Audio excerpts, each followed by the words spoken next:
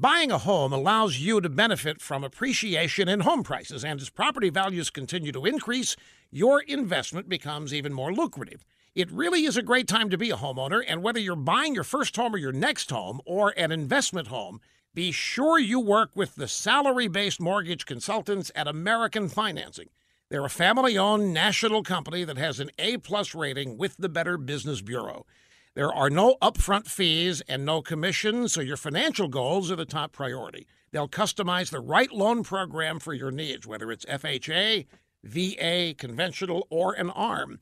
They'll even get you a pre-approval letter, which makes your offer on a home much stronger.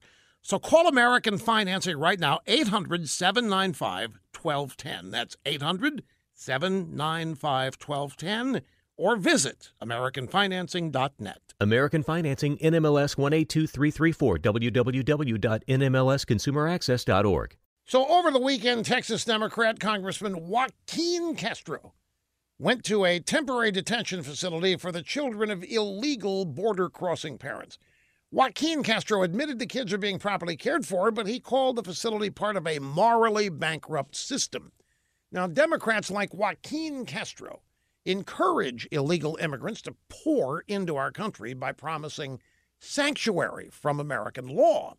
These same Democrats fight tooth and nail to make American taxpayers house, feed, educate, and deliver health care to those who have no legal right to be here. We're guilty. They're innocent. And when U.S. citizens call for America's laws to be respected and enforced, Democrats like Joaquin Castro call them racists or bigots, maybe even xenophobes. After decades of supporting lawbreaking and lawbreakers, Democrats like Joaquin Castro are now mad that our laws are being enforced. They refuse to hold those breaking the law accountable. Their only anger is toward those enforcing the law. Mr. Castro, it is you and your fellow Democrats who are morally bankrupt.